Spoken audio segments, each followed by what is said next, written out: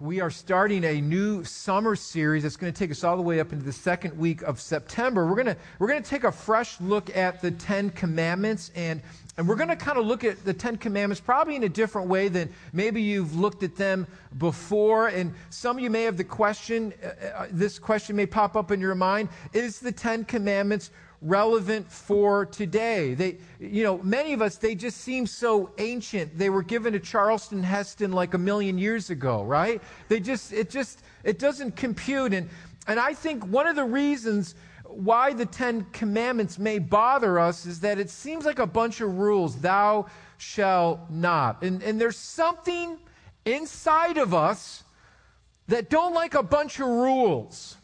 The minute we hear, thou shalt not, there's something intrinsically inside of us, right, that wants to rebel. We don't like all those rules. The proclivity of our heart is to rebel against those things in those boxes that were made to be put in. Some of you got into a lot of trouble. You still get into a lot of trouble just because you like to. You like movies like Rebel Without a Cause, James Dean. You like Marlon Brando in the Wild One, right? When asked, why did you do that? Your response is, I just wanted to. There's just something inside of us. But how many of you know we absolutely need a moral compass in our lives?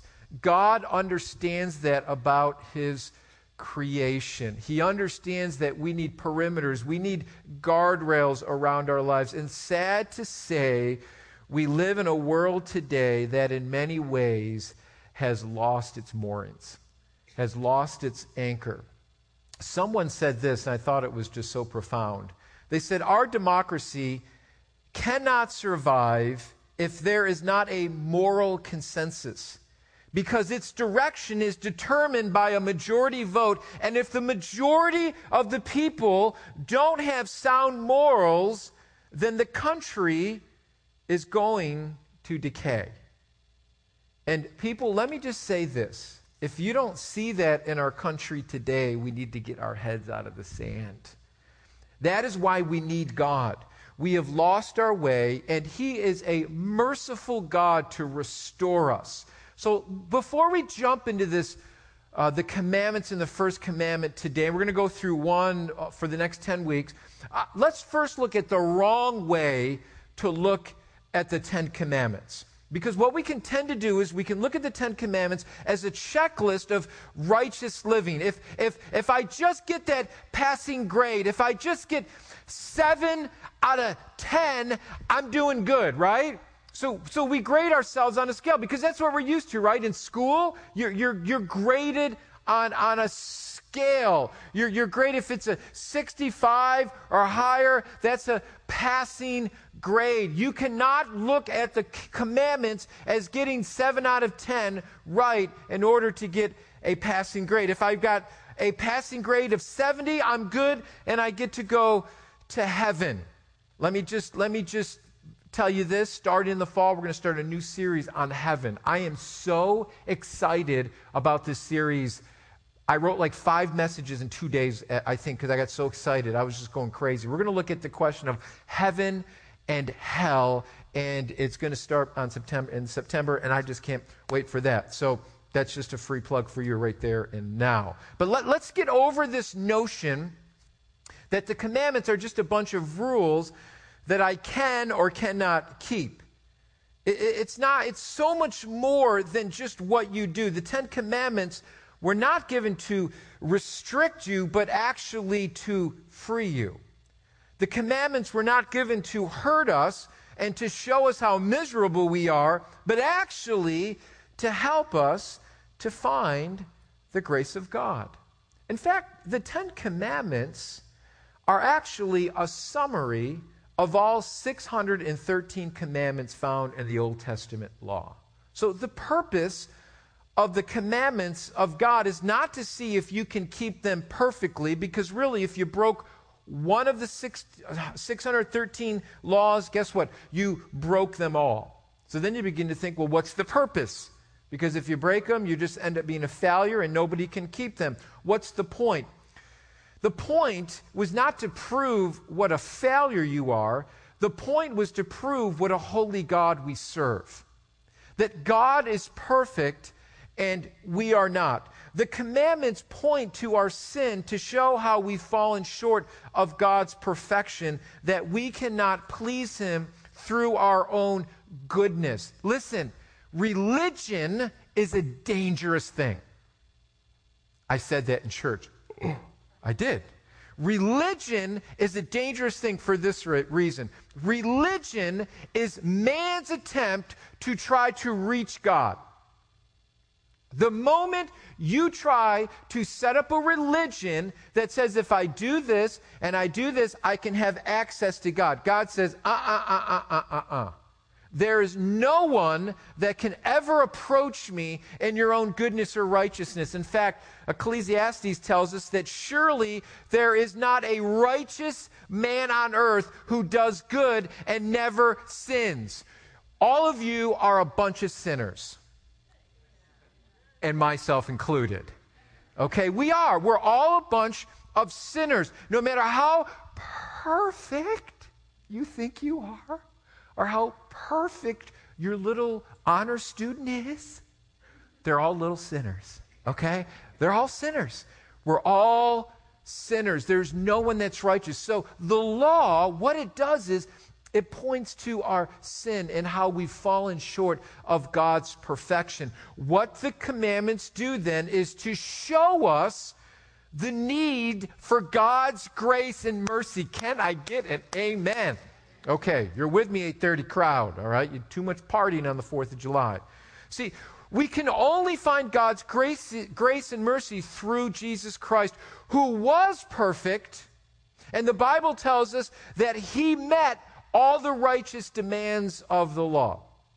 Okay, so Pastor, does that mean that we're off the hook? No way, Jose. You are still not off the hook. Even though you're a sinner, and even though you can't keep all the law, you are not off the hook. In order for us to have a relationship with God, we have to come to Him on His terms.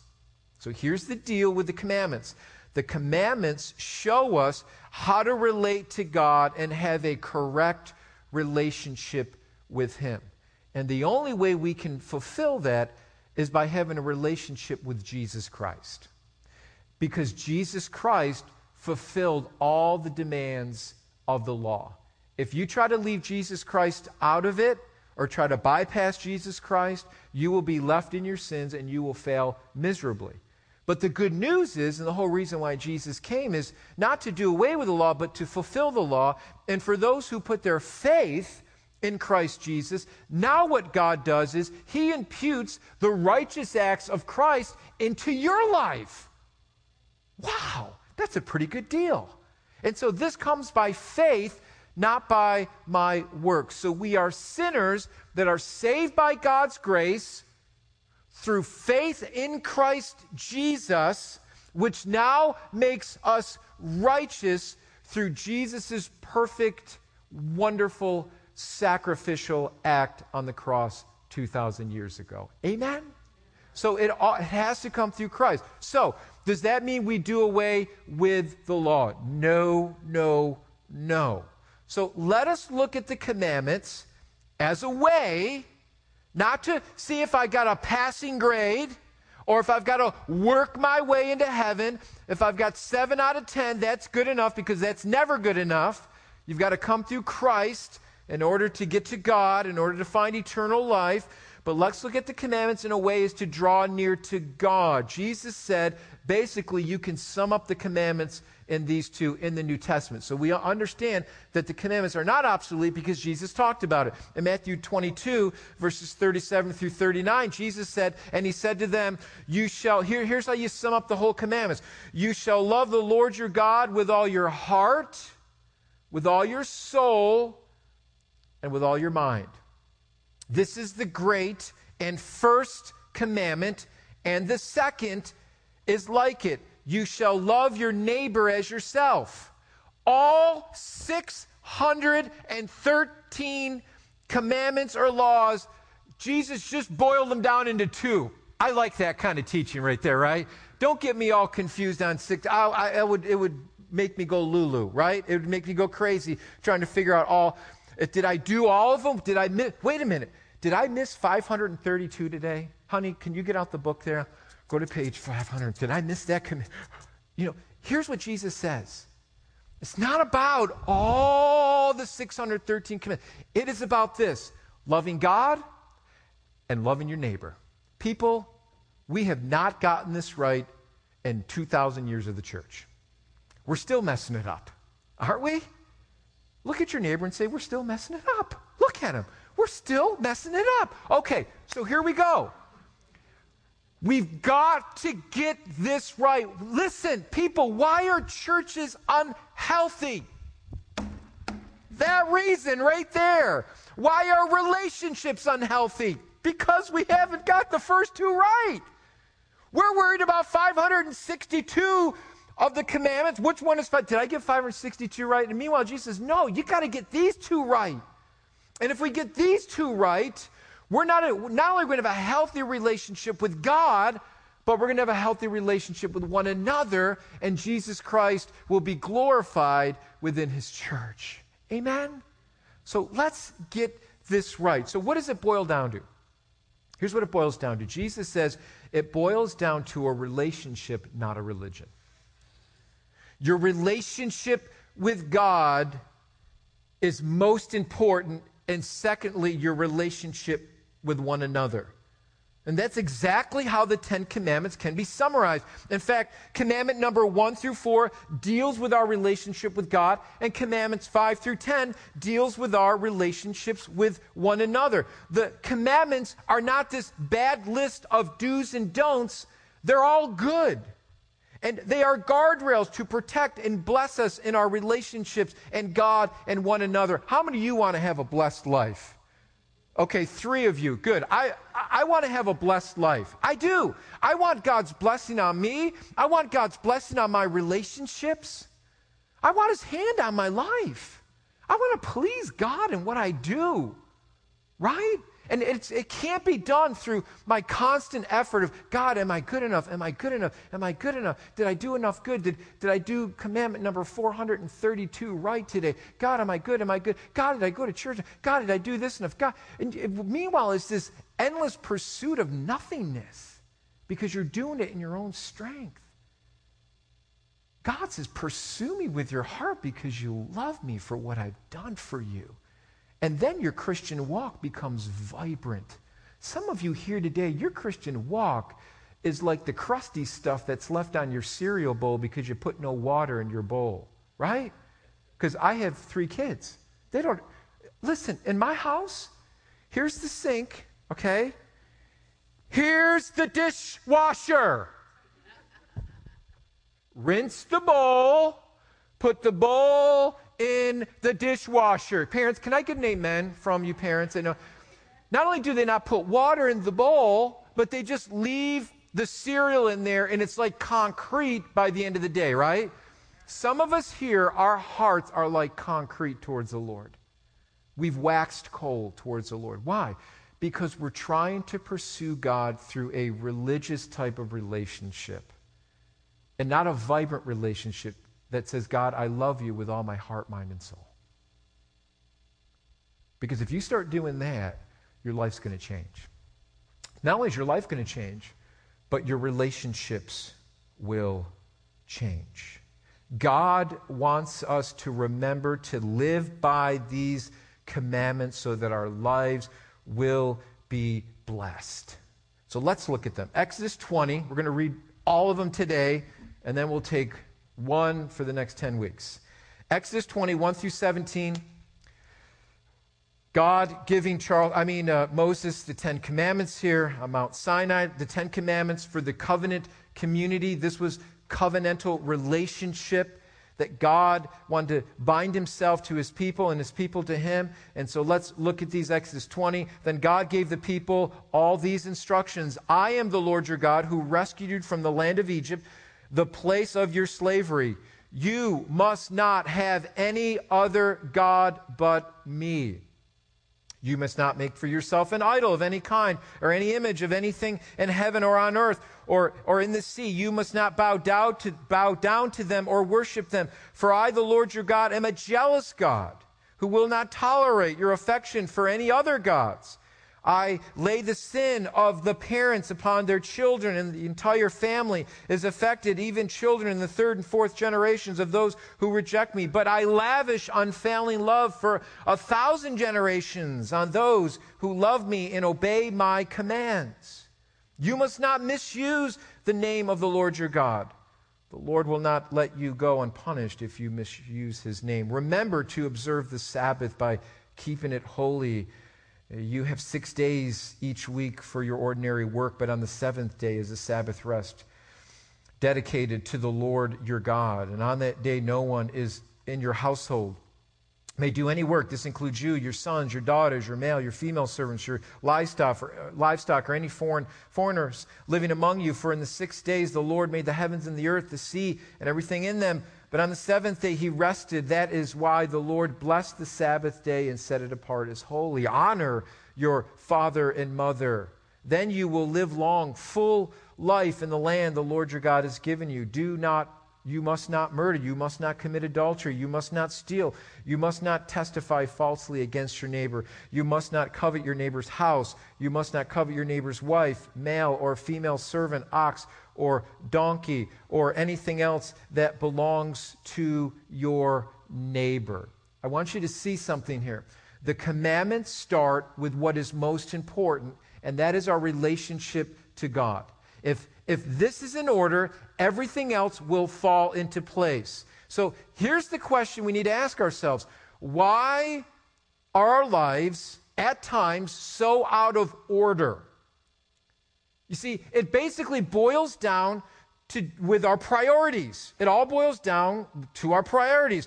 God has set for us what is important, but if our priorities are not in order, we will not have a healthy Christian walk with the Lord. Now notice what God says in the very, very beginning of this list. I am the Lord your God that rescued you from Egypt in slavery. God is reminding them of where they came from. The commandments would help Israel draw close to God and keep their intimacy with him. You see, God wasn't there just to put his foot on their throat and just to show them how bad they are and how many mistakes they were going to make. God said, no, the reason why I'm giving you these commandments is covenantal language. It's a love language. This is how you're going to keep your intimacy with me, because I know what's out there. I know the proclivity of your heart. I know that you're going to prone to wander and walk away from me in my relationship. So God is reminding them of where they came from. The commandments would help the Israelites draw close to God and keep their intimacy with him. That's what God cared about. They were there for their protection. And we need to be reminded how easily we can fail if we are not careful.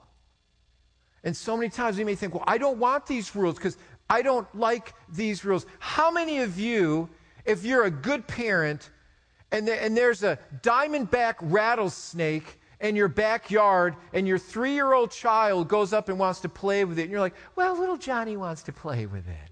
And we let little Johnny explore, and we let little Johnny do what little Johnny wants to do, right? Are you going to let your 3-year-old play with a diamondback rattlesnake? No way. Because little Johnny doesn't understand that thing could bite him and kill him, right? See, what God cares about us so much is he knows literally what can bite us and what can kill us. So let us stop looking at God's commands as a bunch of rules or do's and don'ts. My children, sometimes when I lay down rules and regulations, they may not like it. But you know what? Tough. Because I know what's best for them. They may not see it. They may not understand. But I'm saying, listen, the reason why this and that. And Lily asked me a question the other day. Well, why not? Because and I'm like, Lily, listen, here's the reason why. Because I want to protect you as your dad. Because there's a lot of wackos out there. And there's a lot of people that would like to hurt you out there. And this is the reason why. And then she's like, oh, okay, Dad. Because she just trusts me. Because she knows I love her. She knows it's not that I want to keep something from her or stop her from enjoying something. It's because I know it's a snake that can bite. Can I get an amen? Right? So here's what God's saying. Listen, be careful. Remember where you came from. Remember the slavery that I brought you out of. I'm here to protect you because I truly love you. And I've drawn you out of Egypt to show you that the Lord your God is God. That I want to have a covenantal relationship with you. I love this quote from the author Lance Witt. He talks about how we need to remind ourselves of where we have come from and how easily we can default to things that are wrong. I like what he says here. He says, over the last 5 years, he's a pastor for many years, written many books, but he says this, over the last 5 years, I have read a lot of classics on spiritual formation. And one of the glaring distinctions between these older writings and contemporary Christian literature has to do with the issue of depravity. The spiritual giants that have come before us have had a much greater awareness of their depravity. And they often wrote about it. They seem to be more in touch with what they were capable of, and as the result, they didn't trust themselves. We hear a lot today about self-discovery, leveraging our strength, maximizing our potential. But I need to realize that my potential isn't always positive. I have the potential to destroy my marriage. I have the potential to divide a church. I have the potential to bring disgrace to the name of Jesus. God has a long history of reminding his people of their brokenness. Amen. Right? Listen, I think this is what God was doing with the Israelites. He was reminding them of their brokenness and the slavery that they were under. Don't forget this, because you can easily go right back to that. People, listen, we live in such an affirming society today that it almost makes me want to stick a spatula down my throat and gag myself, okay? It's just like, you're wonderful. Everybody's a snowflake. Everybody's an individual. Oh, Johnny's so wonderful. He's perfect. Oh, we don't keep score anymore on soccer games or baseball games when they're little. Listen, you win and you lose. Get over it, okay? Life isn't fair. That's a new one, right? It's not. So if one of my kids is disappointed about something, someone got more, I said, you know what? Life isn't fair. Get over it. Really. Not to be mean, but get over it. Life isn't fair. And so, what we're trying to do is we're trying to make everything fair and everybody feels special. But you know what? We've got to be careful here. And I'm not saying you don't, please don't write me hate mail and say, Pastor, you don't encourage your kids. You're so mean. I'm glad I'm not your child. I'm the best dad in the world. No, I'm just kidding. Okay? Listen, I'm not saying that. But what I am saying is this. Realize the potential of your heart is to do great things for God, but there's also a potential in there to do things that are not so godly. If we're honest with ourselves, we've been in both places, right? We need the commandments in our life. We need to restore them into our families. We need to restore them back to the church. And we need to start living them in our own personal lives. It's vital, people. Because there's a slow ebbing away in the church today of moving away from the very things that create and cause us to be holy before God. We need to be called to the carpet on things that are not godly and not right. And what we begin to do is we begin to juxtapose our lives against other Christians who may not be living their lives righteously, and we say, oh, well, they're doing pretty good, so I'm going to live. No. Don't be living your lives against someone else. You live your life against the Word of God. That's our ultimate authority. And so God's saying, don't look at the people around you. Don't look at Egypt. You look to me and the relationship that I'm setting up with you. And if you do that, your life will be blessed. So the commandments are a reminder that we can easily stray. So what I want to do today is let's look at the first one. And the first one basically says, have no other gods before me. Now, what does this mean? Because I think for us, this can be very foreign. For Israel in the land of Canaan, it was filled with other gods that would give them false promises. They came out of Egypt, a land filled with gods, and God promised, these gods would promise them to give them rain and wealth and fertility and all these other things. And we may say to ourselves, well, I'm not worshiping Ra, the sun god of Egypt, or Molech, the god of the Ammonites, or Baal, the god of Canaan. And we know that they can't deliver. And for some of us, that can seem so foreign. And we know that they did not set Israel free. And for some of us, say, well, I'm not doing these things. The question we need to ask ourselves is, what are we putting before God?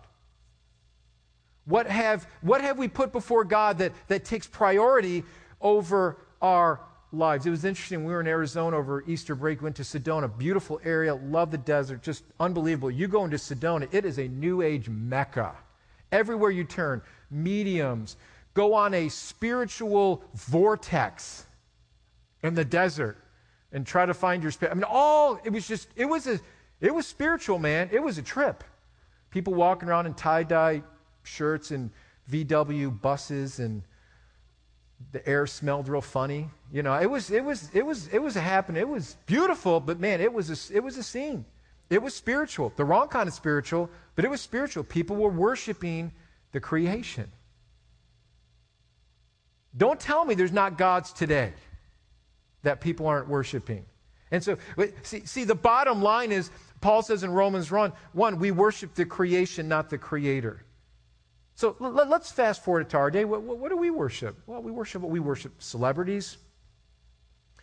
What is so-and-so doing? We follow them and what their tweets are. Sports celebrities, reality celebrities, from swamp people to Jersey housewives. Not too much far apart. But anyways, you know, we love the Turtle Man, right? I'm telling you,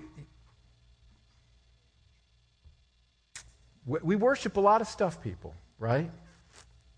And so, whether it's our sports teams, whether we get more excited about how they're doing than worshiping God, we have, and I'm not saying that necessarily liking a sports team or doing all those things are necessarily wrong, but is it a priority in our life? Is that the thing that gives me emotional stability in my life, is whether my team wins or loses and I'm in a good mood or not in a good mood? Is that the cornerstone of my life? We worship our kids. We vicariously live through our kids. You see, how are we doing at putting God first? And is he taking precedence in the things in our lives? And I believe what it really boils down to, this first commandment boils down to honor. God, am I honoring you in my life, in my everyday life?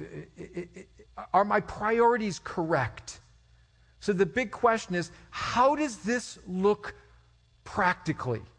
How do we put God first in our life so that we know we're honoring him, that other things are not taking precedence over our lives, so that our lives are in the right priority? And basically, I just want to give you three things real quickly.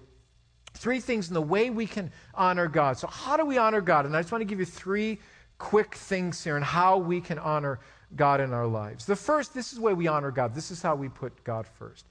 Give God the first of your time. Give God the first of your time. How are we honoring God with our time? I heard this story about a teacher who was with her class, and she took out a bowl, and then she took out some rocks, and she started to take the rocks and fill up the bowl. And so she said to the class, okay, class, tell me when the bowl is full of the rocks. And there's little Johnny out there. If your name is John, I really apologize, but I just like the name Johnny. There's little Johnny, and she goes, tell me when it's full. And Johnny goes, okay, the bowl is filled. The bowl is filled. And she goes, oh, is it really full? And he goes, yeah, the bowl is full. And then she took out some sand, and she began to fill the bowl with sand. And she goes, okay, everybody, tell me when it's full. And little Johnny, he was such a snowflake. He was such a smart little kid. And little Johnny said, okay, teacher, the bowl is filled now with the sand. She goes, are you sure? Oh, yeah. We're sure it's all filled. She goes, are you positive? Oh, yeah, because it was a smart group of kids, right? And so then she took out some water, and she began to fill it with water. And she goes, okay, begin to tell me when it's full right? And then the kids, okay, it's full. And she goes, okay, kids, tell me the point of the story. And little Johnny raises his hand and says, there's always one more thing we can add to our lives. Isn't that a sad commentary of our lives today? There's always one more thing that we can add to our lives. You see, we think we can buy more time. You can't buy any more time. Time is a precious gift that God gives us. How are we honoring God with our time? Why are we so burned out? The answer is we allow the pressures of our lives to dictate our lives instead of our priorities. That was a good amen moment, because I'm going to back it up. Boop, boop, boop. Let me say it again. Why are we burned out? The answer is we allow the pressures of our lives to dictate our lives instead of our priorities. Woo! You know, guys, that gets me excited when you amen. That gets me going. Okay. So here it goes. Am I giving God the first of my day? Meaning what? Ruth is. Ruth's finally with me. Ruth, it took you a while. We're only about half an hour in the sermon, but good. Ruth is with me now, okay? Good. Listen, when I wake up in the morning, am I honoring God by thinking about Him? Am I honoring God by reading His Word? Am I honoring God by just saying, God, this is the day that you have made, and I'm going to rejoice and be glad in it? Or is the first thing I do is I wake up and I turn on the news, or I do something else, or whatever it may be? Am I honoring God in the first part of my day? Am I honoring God in the first part of the week? Well, what are you talking about, Pastor? Well, am I going to church on the first day of the week? Do I honor God by saying, God, listen, not only are you going to have the first of my day, but you're going to have the first of the week. We're going to honor you by coming together with God's people. Right? I know I'm preaching to the choir because you're all here today. I know this is one of the lowest attended weeks because it's 4th of July, so I'll give everybody a little break here, okay? When everybody's on vacation, blah, blah, blah. Okay, but listen, think about it. Where are my priorities? Is church my priority? Let me just say this. I thank God that my parents made church a non-negotiable. My parents made me go where I didn't want to go now. They didn't ask me, how are you feeling today, Barney? Do you feel like going to church? You know how many times I felt like going to church before I was a Christian? 0, okay?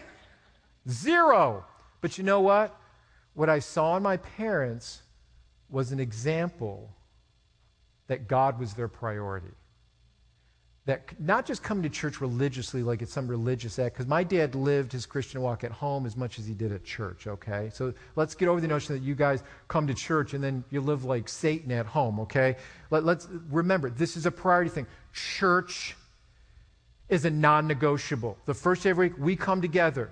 The Bible tells us, don't forsake meeting with the brethren. The early church met together on the first day of the week to celebrate the risen Savior, right?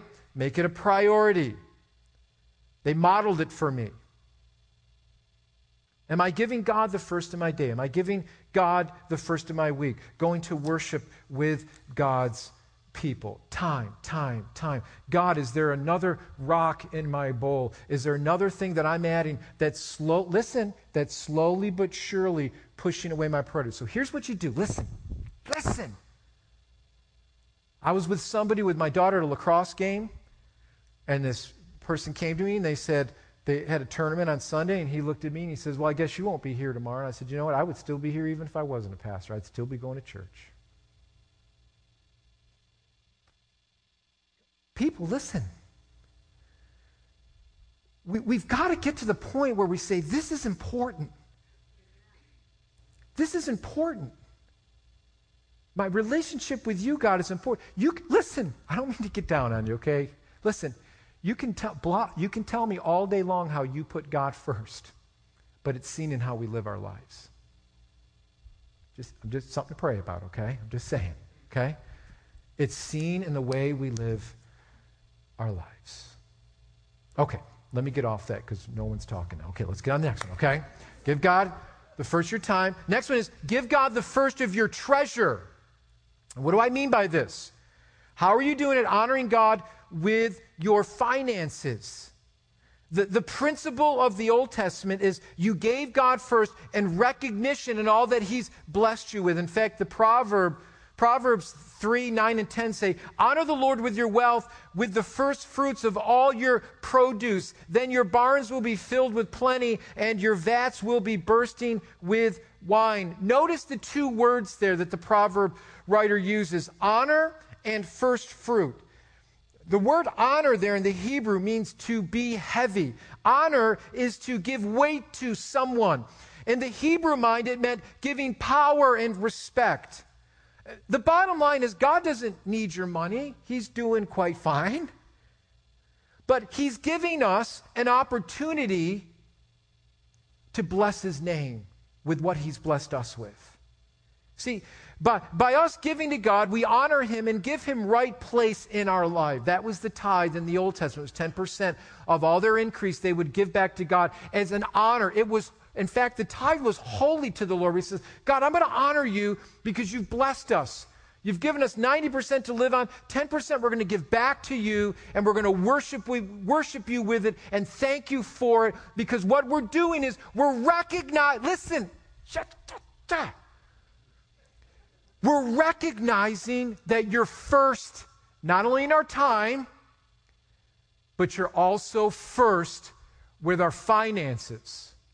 So when we come into church and we give and we take the offering, it's a time where we worship the Lord. It's not a break in the service. It's a time where we worship the Lord. And you say, when you write that check out, your tithe check, and you say, God, we as a family, we're honoring you by worshiping you and saying that you're first, even in our finances, by worshiping you. Something breaks in your heart when you begin to do that, because what you begin to recognize is that nothing is yours and everything is God's. And that God is ultimately the owner and you are just the manager. That's how you honor God. You honor God in all the decisions and all the purchases that you make. Listen, God wants you to enjoy the earth and the things that he's given us. Amen? I love to fish. Thank you, Jesus, for letting me fish. Amen? Because Jesus said, go be fishers of men. I'm just being biblical, okay? Right? Listen, he wants you to enjoy those things, but don't let those things become priority and idols in your life. Then it gets out of whack, right? So by me honoring God the first of the day, first of the week, first of my finances, all those other things are so much more enjoyable. That is such good preaching right there. Oh my goodness. You got to amen me in the right places, okay? All right. So here we go. Listen, here we go. So we understand what honor means, but he says here the first fruits were the first of their increase. This is what that means. The first fruit meant the best. Not the last of your harvest. My wife went strawberry picking last week. Not a good year. And she went out there and she got a lot of strawberries. Bless her heart.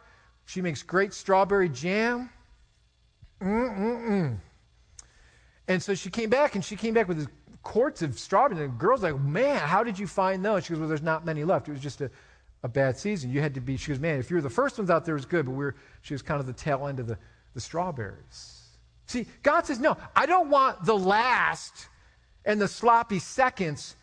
I want the first. I want the best. This is honoring God by saying, you are first in my life. First of the day, first of the week, first with my finances. Right off the top, God, I'm saying, I'm honoring you. Here's what you've blessed me with, this increase. And right off the top, I'm going to give it back to you because I want to honor you in my life and I want to worship you, because by me doing this, I'm saying to myself, you're number one. Okay, you're getting there. I had to prompt you there. But you're getting there, okay? So, listen, first fruit, honor, best, first in my life. Here's the last one. The last one is give God the first of your talent. Time, treasure, talent. So what does this mean? Well, the Vine's Expository Dictionary defines it this way. The word originally meant a balance. Then it became known as a talent, and weight was a hence of a sum of money in gold or silver equivalent to a talent. It was like a unit of measurement. The original meaning was something weighed, and has provided the English word that we get talent for today as gift or ability.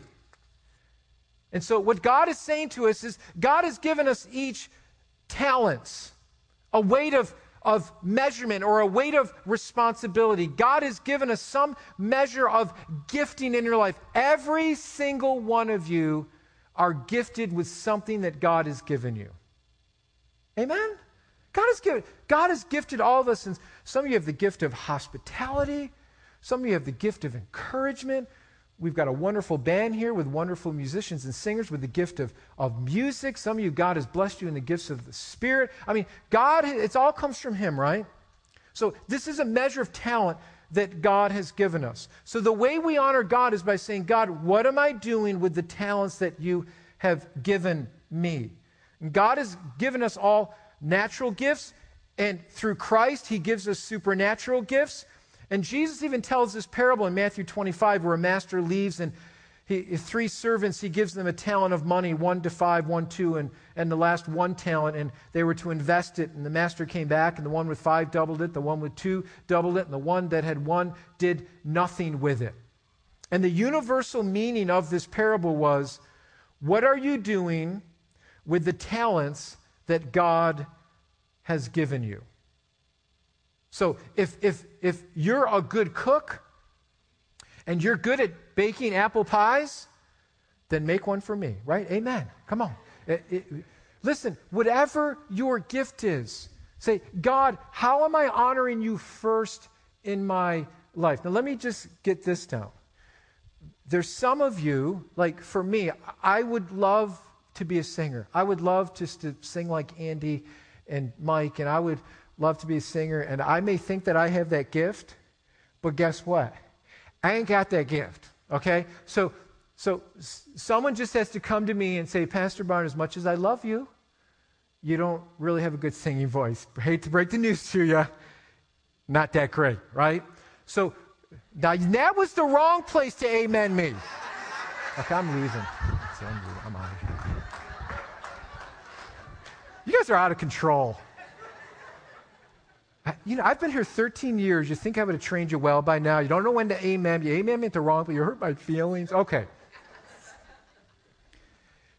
What are your gifts?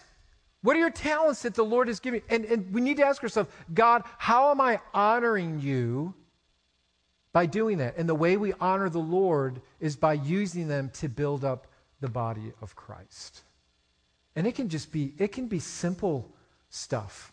They just say, God, use my gifts. Some of you have a green thumb, and I thank God for people that come and just spruce up the church. Carol and Wayne Miller come and they spruce. That's their gift. God bless. Go do your gift, because that's not my gift, but that's your gift. Go do it, and it's beautiful when God's people begin to use their gifts that God has given them to build up the body, and it doesn't stop with me. So you need to ask yourself, God, what are my gifts?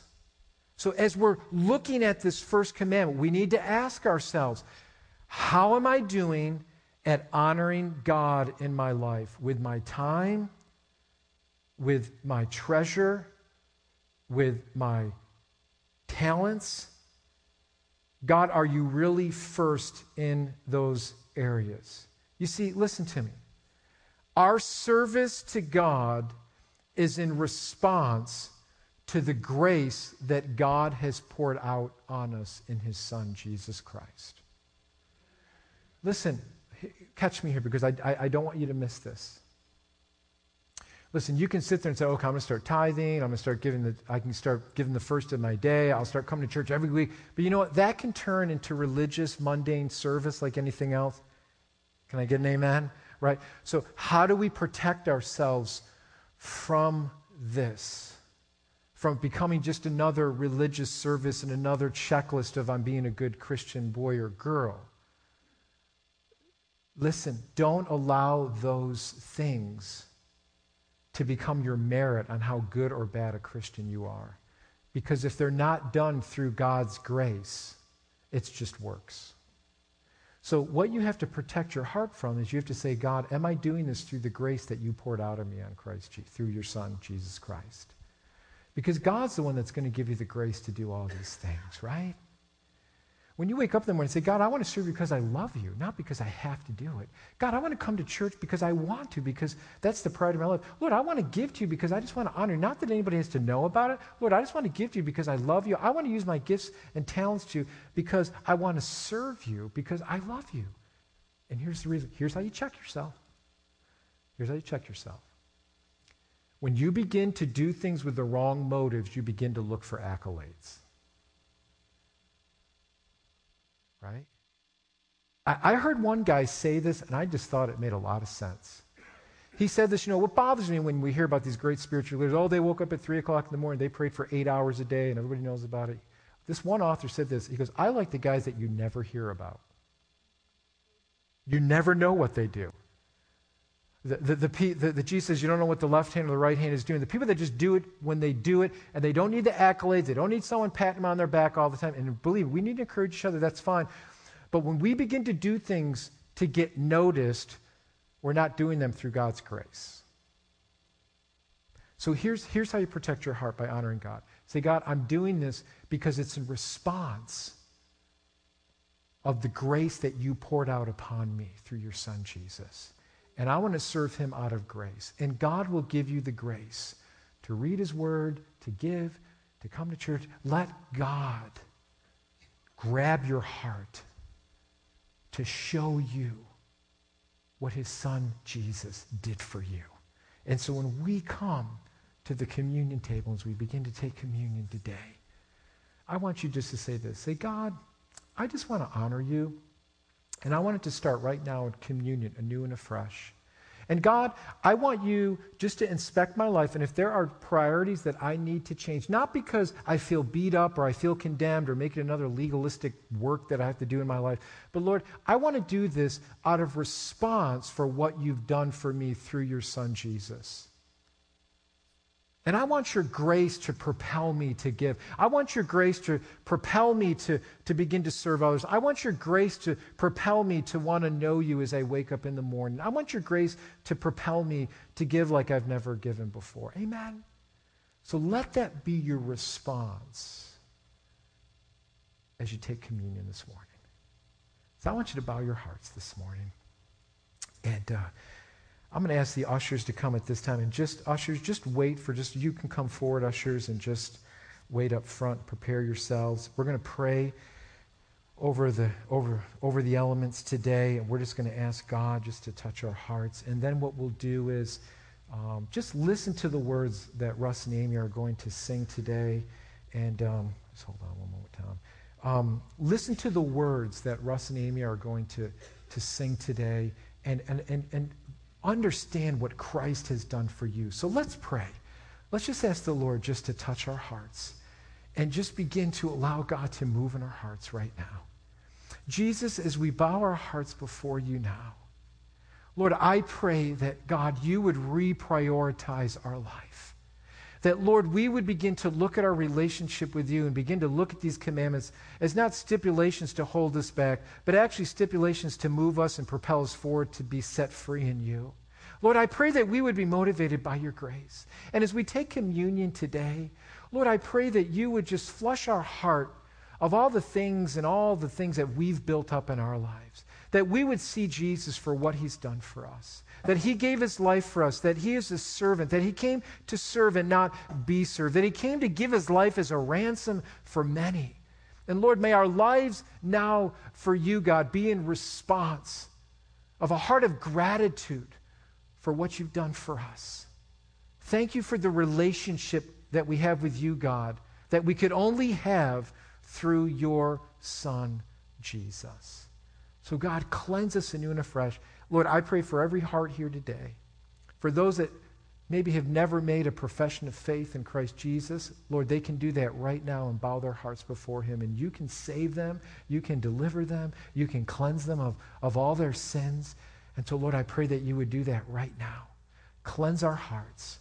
Renew us anew and afresh, we pray. In Jesus' mighty name. In Jesus' mighty name. As the ushers begin to to serve you this morning. Let's wait to the end. We'll wait to the end to take communion together. And let me just say, communion is open to everyone. You don't have to be a member of our church. But if you are a member of God's family and you've professed Christ as Lord and Savior, by all means, you are free to take communion today. So God bless you as we worship together in taking communion. Amen.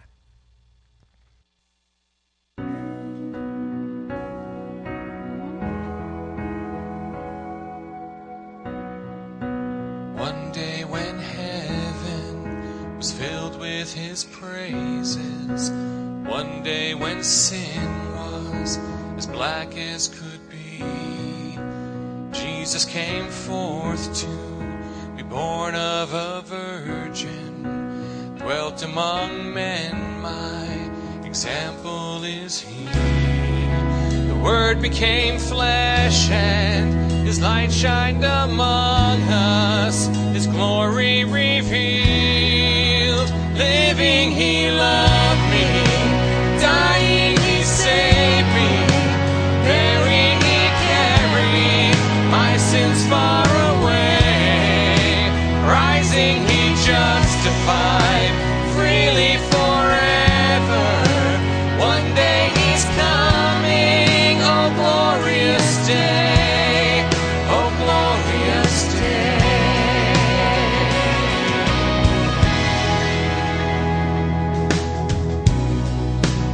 One day they led him up Calvary's mountain.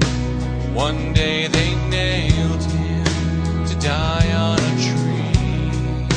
Suffering anguish, despised and rejected, bearing our sin, my Redeemer is he. The hands that healed nations stretched out on a tree. He took the nails for me.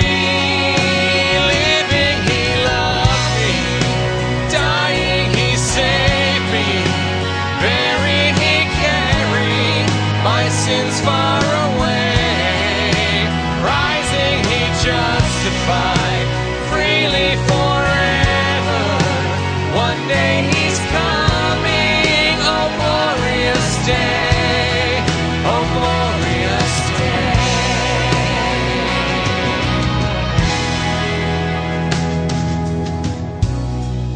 One day the grave could conceal him no longer.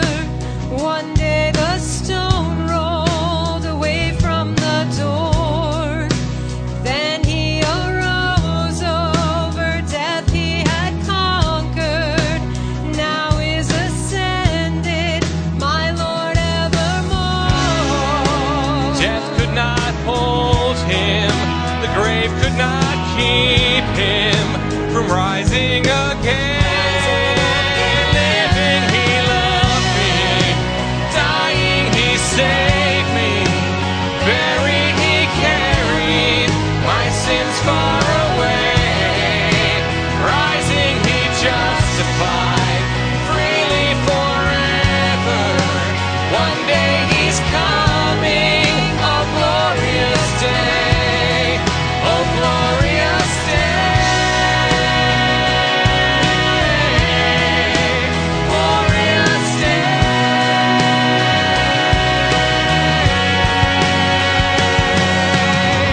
One day the trumpet will sound for his coming. One day the skies with his glory will shine. Wonderful day, my beloved one bringing. My Savior Jesus is mine. Living he loved me, dying he saved me, buried he carried my sins far away, rising he justified freely forever. One day he's coming, oh glorious day, oh glorious day, glorious day, oh glorious day. Amen. Amen. I love that song. See, here's what's wonderful about communion as we look back at what Christ has done for us. Also, we look forward that he's coming for us. And the Bible tells us that he's coming for a spotless bride without any stain or wrinkle. And here's the wonderful thing. What I love about God's grace is that it covers all my mistakes. It covers all my shortcomings. That when I come to Christ, the Bible says that I can confess my sins, and he is faithful and just to forgive me of all my sins and cleanse me from all unrighteousness. That's how powerful the blood of Christ is. It cleanses you. His sacrifice was perfect. He met all the demands of the law. So when you feel weak and you don't feel like a good Christian, right? Come to Christ and fall in his grace and mercy and say, I can't do it without you. I can't do it without you, Lord.